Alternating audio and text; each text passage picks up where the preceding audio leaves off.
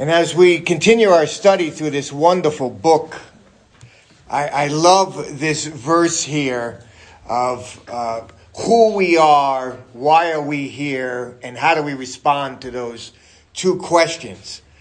I remember my first board meeting at RSBCE.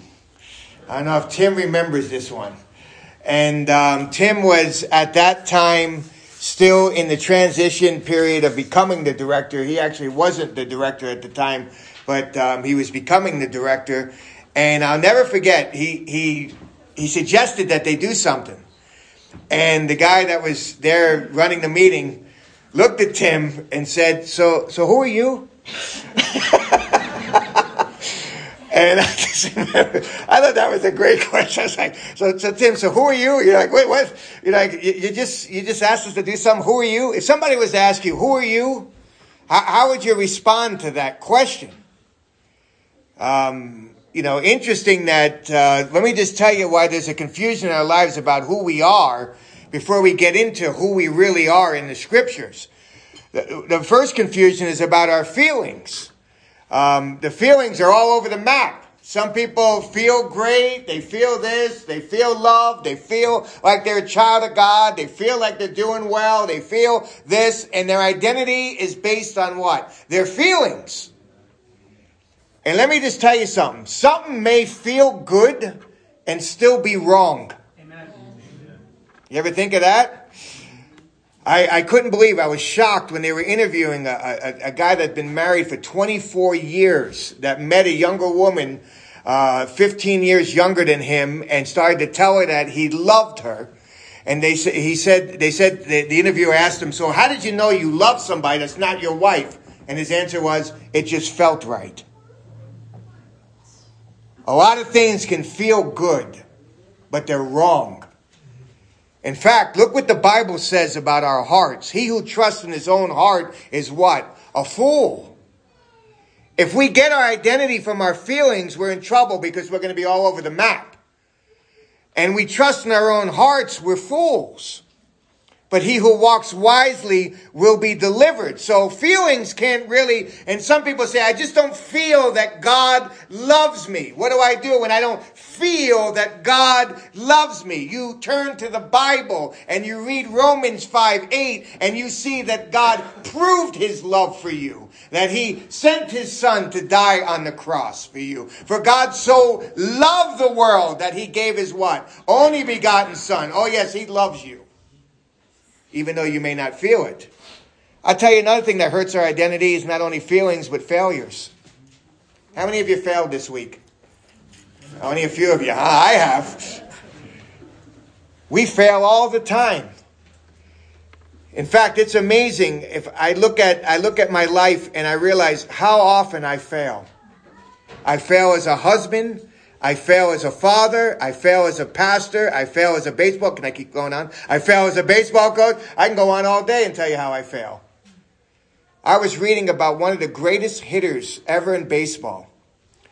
Before he got his 3,000th hit, you know how many outs he got? 5,113. Let's put that in perspective. That's going to the plate 4 times a day, every day for 8 years without getting a hit. And yet he is one of the greatest hitters ever in our game. Was he a failure? You better believe it. Here's our problem nowadays. We're raising our kids and we're raising them to succeed and we want them to succeed and we're trying to block out failure in their lives. In fact, if you even go to the rec center now and you put them in sports, they don't take score. Why? Because you don't want your kid to feel like a failure. But guess what? Every kid is going to fail. Everyone. Sooner or later, they're going to fail. And so what we need to do is to prepare them for failures. And we can't let our failures define us. Because we fail all the time. What else? Here's another thing that confuses our identity. And here's a great verse about our failures. Romans 5:20, where it says, the law came in so that transgression would increase, but where sin increased, grace abounded all the more. So when we do fail, God's grace is there. It abounds all the more. But look at this next one. That people, they confuse their identity with other people's opinions. And let me just say something to you about that. They're fickle. I've had people praise me and rip me. Same people. In fact, I get worried when they praise me too much because I'm waiting for the rip. The rip is coming. I had one sermon one time I preached, and I sat there out there and I'm shaking people's hands. One guy came up to me and said, that was the best sermon you ever preached. Another guy said, when are you going to finish this book, for crying out loud? 2020 with the mask. That was beautiful, wasn't it? Are you going to enforce them? Are you going to have them on? What are you going to do? What are you going to do with this? 2021 is the vaccine. Amen? And other people's opinions are all over the place and all over the map. And you can do one thing and one person loves it and another person hates it. I chuckle at one pastor one time. In his church, they had a vote of confidence. And it was his first church. And he's all excited. He gets this vote of confidence. And there was only 36 people in the church. 34 said, we love you. One said, no. One said, I'm not going to vote. He was devastated. How can one say no? And how can one not vote? They should all love me. And his father said to him, basically in these words, grow up. That's the best vote you're ever going to get. Isn't it amazing? Politicians are happy with 50% of the votes, but pastors cry when one hates them. But look at this. Look at other people's opinions. Watch this. In John 12:42-43, it says this, nevertheless, many even of the rulers believed in him. But because of the Pharisees, they were not confessing him. Why? For fear that they would be put out of the synagogue. And here it is. For they loved the approval of men rather than the approval of God. They loved to hear what men said about him rather than what God said about him. And sometimes our identity is so caught up in other people's, and social media has hurt this. We're so caught up in their likes or their comments or what they say about us rather than what God says about us. And we tend to love the approval of men rather than the approval of God. So we're confused. Who am I? Well, my feelings say I fail all the time, and my failures prove that my feelings are true, and other people call me a failure too, so I must be a failure, and all these things, rather than going to the Bible. This is a wonderful passage of scripture we're going to study. I'm so excited because Ephesians chapter 2 verse 10, it talks about who we are, why we are here, and what we should do in response of who we are and why we're here. Look at this in Ephesians 2 verse 10. It says this, who am I? Discover your identity. We are his what? Workmanship. Now don't miss this because this is a beautiful word. Only used twice in the New Testament, by the way. It means something made or a work of a craftsman, or it's the product that's done, not in the midst of the product. So he's not like they're working on this. It's already done. When we went to the promised land for our honeymoon, Italy. Amen. We got to see a lot of beautiful works. We got to see the Colosseum. Amen. We got to see St. Peter's Basilica. We got a picture with the Pope. You know how we did that? He was up there talking. We got a selfie. And we got him right there in the corner there. So we got a picture with the Pope. We went to the Trevi Fountain. I can care less about the Trevi Fountain. We went there. Some guy tried to give Katie flowers at the Trevi Fountain. I almost killed him on our honeymoon. We went up the Spanish Steps. When we went to Florence, and I'm trying to remember all these things that we saw because Katie loves these things. I could care less. I was just happy to be with her. Michelangelo's great works, we saw that. And then we went to the place on the face of the earth, Naples, Italy. You say, what's important about Naples, Italy? The best creation of the world came from Naples, Italy. By Raffaele Esposito. Anybody know that name? Raffaele Esposito. He created what? It starts with a P. Pizza! The greatest creation on the face of the earth. And here we are in Naples, Italy, in this dump of a place. And this is where some of my family comes from. And we're in this dump of a place, and we're going down this thing. We had our first fight in Naples, by the way. And we're sitting there in Naples. Like, why did you bring me here? I said, just don't worry about it. And so we're going there. We come to this place, and there's a pizzeria there. And this hole in the wall, and we get a pizza. Oh, paradise. Paradise. I believe this is the manna that came down in the Old Testament. I can't prove it. But God fed him with something beautiful. I mean, this was it. It had no cheese on it. I just saw, pizza. Pizza. The greatest creation ever. We were there. You got to go there. Look at this word. It's only mentioned twice in the New Testament. I want to show you what it says here. It's mentioned in Romans 1:20, and it speaks of God's physical creation. For since the creation of the world, his invisible attributes, his eternal power and divine nature have been clearly seen, being understood through what has been what? Made, physically created. Somebody says, what about the person that lives in the jungle and never hears of Jesus? They have no excuse. You know why? Because they can clearly see there is a God. There is a God. Through what has been made, so that they have no excuse.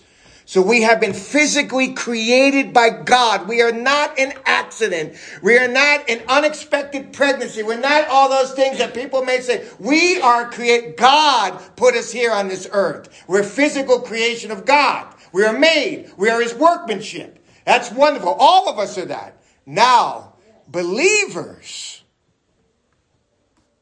are God's spiritual creation. Watch this.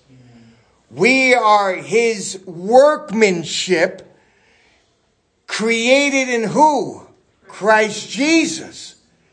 So the moment that we get saved and we're synced with Christ, and you remember that from last week, when we're synced with Christ, we become this new person with new priorities and a new position. We are made alive. We are raised up. We are seated with Christ. And now we are his workmanship, his spiritual workmanship. You say, what does that mean to me? Who am I? Well, we studied Ephesians chapter 1. You should understand. I am what? I am blessed. 1:3 says blessed with what? Every spiritual blessing. I don't lack any of them. You don't either. The moment we're created in Christ Jesus, we are spiritually blessed. You know what else we are? We are chosen. Why in the world would God ever want us? But he does. And it's before the foundation of the world. What else are we? Who am I? I am adopted. I am a child of God. I can call him Father now. I am also what? I am redeemed. I am set free from the very power of sin. The very power of sin. And not only that, I'm forgiven. I'm set free from the very penalty of sin. And then in Ephesians chapter 1, we know that I am sealed by the Holy Spirit. I have a little taste of what is to come in heaven. Who am I? Well, my feelings say you're a sinner. My feelings say you're a failure. My failures say, you know what? Your feelings are right. Other people call me different things. But my God calls me all this. We find our identity in what the Bible says about us. And what a wonderful thought as we go through the day and we can say and wake up in the morning and say, you know what? I'm blessed. I have every spiritual blessing. God chose me. I am saved by his grace. I'm adopted. I'm redeemed. I'm forgiven. I'm sealed. I'm sealed. And no matter what our feelings say or what other people say or our failures say, this is always true of us. It will never change by God's grace. You say, all right, I understand who I am now that I'm new. I'm synced with Christ. What does that mean for me today? Well, look at this. Who I am. Now that you know who you are, that you're new, now it's time to do. Look at this. Why am I here? Understand your purpose. For we are his workmanship, created in Christ Jesus for what? For good works. Now I want to show you this because this is a very, very interesting passage and an interesting thing that it's saying here. In verse 9, we studied last week that salvation is not a result of what? Good works. It will never depend upon anything that I could ever do, and you name it. Bible reading, church attendance, going dipping in the water, whatever you want to say. None of that stuff will ever save me. It's not of works. Amen. Not of works. Which is a great thing, because it's not of good works or bad works. It's not of works. Works has nothing to do with it. It's all by grace through faith in Jesus Christ. But when you get saved, get ready to work. Somebody says, all right, salvation is not of works. It's a free gift. Praise God. I get saved. Well, now it's time to work. Salvation will result in works. And what I love about this passage, it says good works. These are moral works. These are not just works that we want to do that violate God's word. These go with God's word, our works. And they're beneficial works. They will benefit you. They will benefit those around you. They will benefit God's work. We're going to look at the good works here in a moment. But look at this verse here. It says here in Titus 2:14, who gave himself for us to redeem us from every lawless deed, and to purify for himself a people for his own possession. Look at these next words. Zealous for what? Good deeds. So not only do we get saved, but now we get excited about doing what God wants us to do. I hope that you're excited here today, and this is what God wants. You get excited about what God wants you to do. You say, if I only knew what God wanted me to do, then I would do it. Well, thank you for asking. I'm going to tell you. I'm going to tell you. Because some people make this mystical. Oh, I got good works to do, and I'm just waiting for God to tell me the good works to do, and I'll do it. He's already told us in his word. In fact, you study the book of Ephesians. You don't have to go any further. You know it right there. He's going to name every part of our lives. Watch this. This is beautiful. What good works? Here we go. In the church. Ephesians 4:16. It talks about there where each person does its part in the church. I'm reading a book right now called Thriving Church. And in the book, he says this. Every church should grow. Now listen to this. Not numerically, he's saying, but every church should grow spiritually. If the church is not growing spiritually, something is wrong.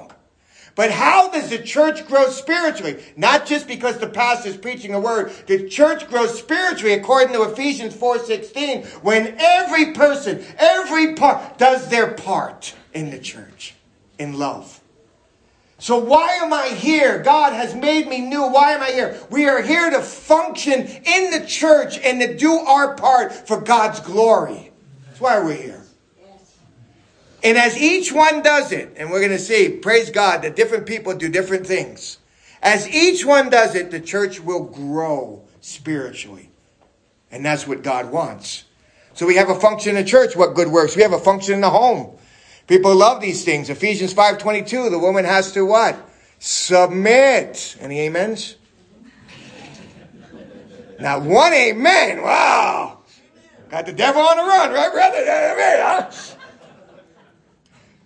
One guy was preaching in one church. He's preaching about submission. Another guy yelled out, you got the devil on the run, brother. You got the devil on the run. What does that word submit mean? Well, you got to wait till Ephesians chapter 5. I'm not going to get there because I don't want to get anyone. How about Ephesians 5:25? It says that the husband should what? Love their wives. Amen. And now we're getting amens. Wow, that one amen on submission, all amens on this one. Unbelievable. Ephesians chapter 6, you want to know what your part is in the home, children? You are to obey and what? Honor your parents. Not only obey them, but honor them. Wow, we're missing that in this world. And then in Ephesians chapter 6, verse 4, parents have to lovingly guide and nurture their children and not provoke them to wrath. Wow. What are my good works? The good works are right there in the home. You say, okay, he's got me in the church. He's got me in the home. What about in the workplace? Well, you better not read Ephesians chapter 6, verse 5 to 8. He'll tell you how in the workplace that we ought to be what? Serving, and not just serving a boss with eye service, but we're serving God with all our hearts. And we are to be the best workers ever in the workplace as Christians. Why? Because we are serving God, not man. Wow. He gets us at the workplace, and if that isn't hard enough, he gets us in the spiritual realm. As we have spiritual warfare against the principalities and the powers and all those of the air. And how we fight against him. And one of the things that we do is we share the gospel of peace with other people. You say, what good works? They're right there in the Bible. God wants us to function in His plan. We are His workmanship created in Christ Jesus so that we would function and do the good works that God has, and we're going to see in a moment, prepared for us. Where? In the church, at work, in the workplace, in the home, and in the spiritual realm. It's not these mystical things that we got to figure out. God has placed them right there before us. But here's what our problem is. We don't do what God wants us to do. We don't respond the way God wants us to respond. So here's what's beautiful about this verse. He says this. He says, we are His workmanship, created in Christ Jesus for good works. We should be excited about these things. Watch this. How do I respond to this? Which God prepared when?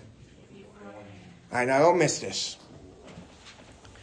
Because our salvation was prepared beforehand. And what does that mean? That means in our terms, God put the right person at the right time with the right message in our lives so that we would respond to Christ. God's timing's amazing. You know what God does with good works? He puts you in the right place at the right time to serve and blossom right where you are. One military guy once asked me, what do I do? I'm only here a couple of years and I'm gone. I said, wherever you are, be all there. There's no guarantee 5 years from now we're going to be in so-and-so. We are to bloom right where God plants us. But yet you have people running from their homes because they hate the good works that God has put before them in their homes, and they hate that, so they run from their homes, or they run from their workplaces, or they run from the spiritual battle, you name it, run from churches, whatever it may be. They run from God's plan. He prepared it. Bloom right where you are. Right where God put you. Right, those good works that God has put you. Jim Elliott said it. Wherever you are, be all there. Be all there. And serve the Lord with all your heart right in the place where God has placed you. And guess where He placed you today? Whitefield Community Bible Church. Isn't that great? Amen. I want amen. But this is where God has you. In your home. With your family. In your workplace. He's prepared it right there. So we're the bloom. There may be a time that God will move us on. That's different. But what He's saying is, He's saying He's prepared it. And here's what we ought to do. Here's what's beautiful. He's prepared it for us beforehand. We ought to walk in them. He doesn't say work them out. He doesn't say work on them. He just says God prepared it so that you would walk in them. What is this implying? That God will give us the power, the grace, the ability to do the good works that God has placed before us. It means this. You offer yourself up before the Lord and say, God, here I am. I will serve you in any way you have me to serve you. It means this. You see a need, you meet the need. It means this. You recognize an opportunity, you seize the opportunity. It means this. You have the ability to serve and sacrifice for others. You serve and sacrifice for others. It means if God, as He gives you this bent to do certain things and you like to do those things and God is working and preparing them beforehand, you walk in it. I praise God. I love to coach. I love to pastor. I love to coach. I get to do two things that I love to do. God's prepared it beforehand, and I get to walk in it. It's an exciting thing. Not everyone loves to coach. Not everyone likes it. People like to write. I hate to write. Ellie loves to write. I praise God for her. She walks in writing. I was thinking of the different things that people like to do. Brian likes music. I can't sing it. If I want to do a special music here, you'd all would walk out on me. I'm horrible. But he can play the guitar, he can do all these things and got the voice and everything. Praise God. He likes to do. Tim likes to do that too. Praise the Lord. He gets to do that. Plays his bluegrass, all this ungodly stuff. God uses him. Music people, you got to really worry about it. I'll tell you that much. You got people who love children. Now, one amen here. People love children. Miss Kim, Miss Debbie, and you go down the list. Alyssa's back there working with the children. It's just amazing the people that love children. You have people who like to do things behind the scenes. I praise God for that. My father-in-law saw the piece of the carpet was coming up. He says, I'm going to bring glue next week. I'm going to get all this. I praise God that people like to do that. I don't like to do that stuff. I see the carpet up, leave it up. Who cares? But he wants it fixed. So praise God. There's people who have burdens for pregnancy centers in our church, and I praise the Lord for that. And Jerry, I was thinking of that. I can go down the list. People who love truck drivers. Look at Rick. He loves truck drivers. Praise the Lord. All different things. Here's what the Bible is saying. God has given you passion in your heart. He's prepared these beforehand. Walk in them. Do them. Don't miss the opportunity to do it. Bloom where He has planted you now. And if God moves you later, that's fine. But give Him all you got now. Why? Because you're special to Him. You're His workmanship. He created you in Christ Jesus. Not only made you physically, but made you spiritually. Gave you life. And your life is not just to sit here wondering what He wants you to do. Your life should be pointed towards good works. And He's prepared them beforehand. And our job is to just walk in them. Listen to this.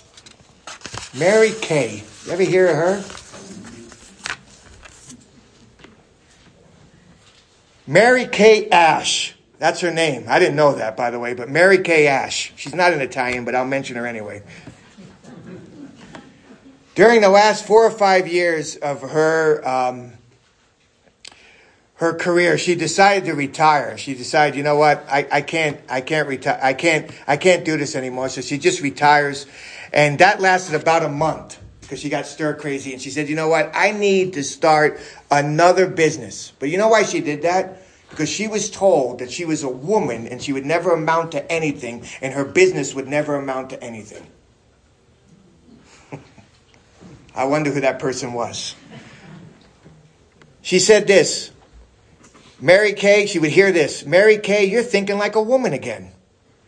I felt rejection in the worst form, so I decided to retire. But after that, you know what? She said, I decided I'm going to do a cosmetic business. And I'm going to give every woman a chance to work in this business. And so she got the best formulas and the best products she can get, the beauty products, and put them together. And now, listen to this. Now, her company today is worth more than $1 billion in annual sales, employs 3,500 people, and empowers every woman you meet is selling Mary Kay. 500,000 women. There's women all over the place. So you better watch out with Mary Kay. It's all over the joint.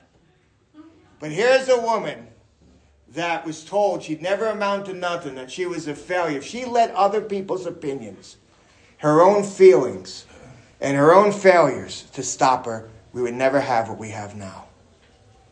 But we do. So don't let your feelings tell you one thing. Don't let your failures tell you, and don't let other people tell you who you are. Let God do that. And walk in the works that He has put before you. And give Him all you got, as long as you got. You say, where, Jeremy? I'm just looking for a place. Well, you're here. Right where you are. Do it now, by God's grace. And we'll watch to see what He's going to do with our lives. Let's pray.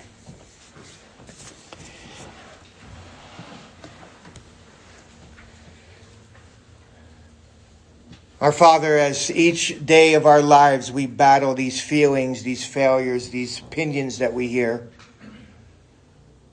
And sometimes it stops us from doing what you want us to do because we pay too much attention to these things.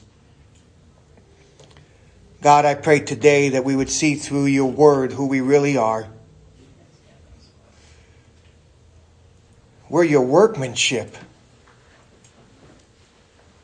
And Father, I thank you so much for that. And what that means in our practical lives is that we are blessed with every spiritual blessing. We've been chosen. We're adopted into your family. We've been redeemed, forgiven, and we've been sealed. We've been synced with Christ, made alive, raised up, and seated with Him in the heavenlies. We have new life. and a new zeal now to do good works. So help us, Lord. We want to walk in them. You've prepared them right before our eyes. And you've made all our hearts different, so we see different things, Lord. So God, guide us and direct us. And help us to remember why we're here. To function as you would want us to function. In the church. In our homes. In our workplace. And in the spiritual realm. As we fight each day against the principalities and powers of this world right now. So God, we lift up our hearts to you, Father, and I pray that this would encourage people what they heard today, and that they would say today, here I am, Lord, use me in any way. I want to see the opportunities. I want to seize the opportunities too. So give me eyes to see and give me hands to seize what you have before us. In Jesus' precious name and for his glory, amen.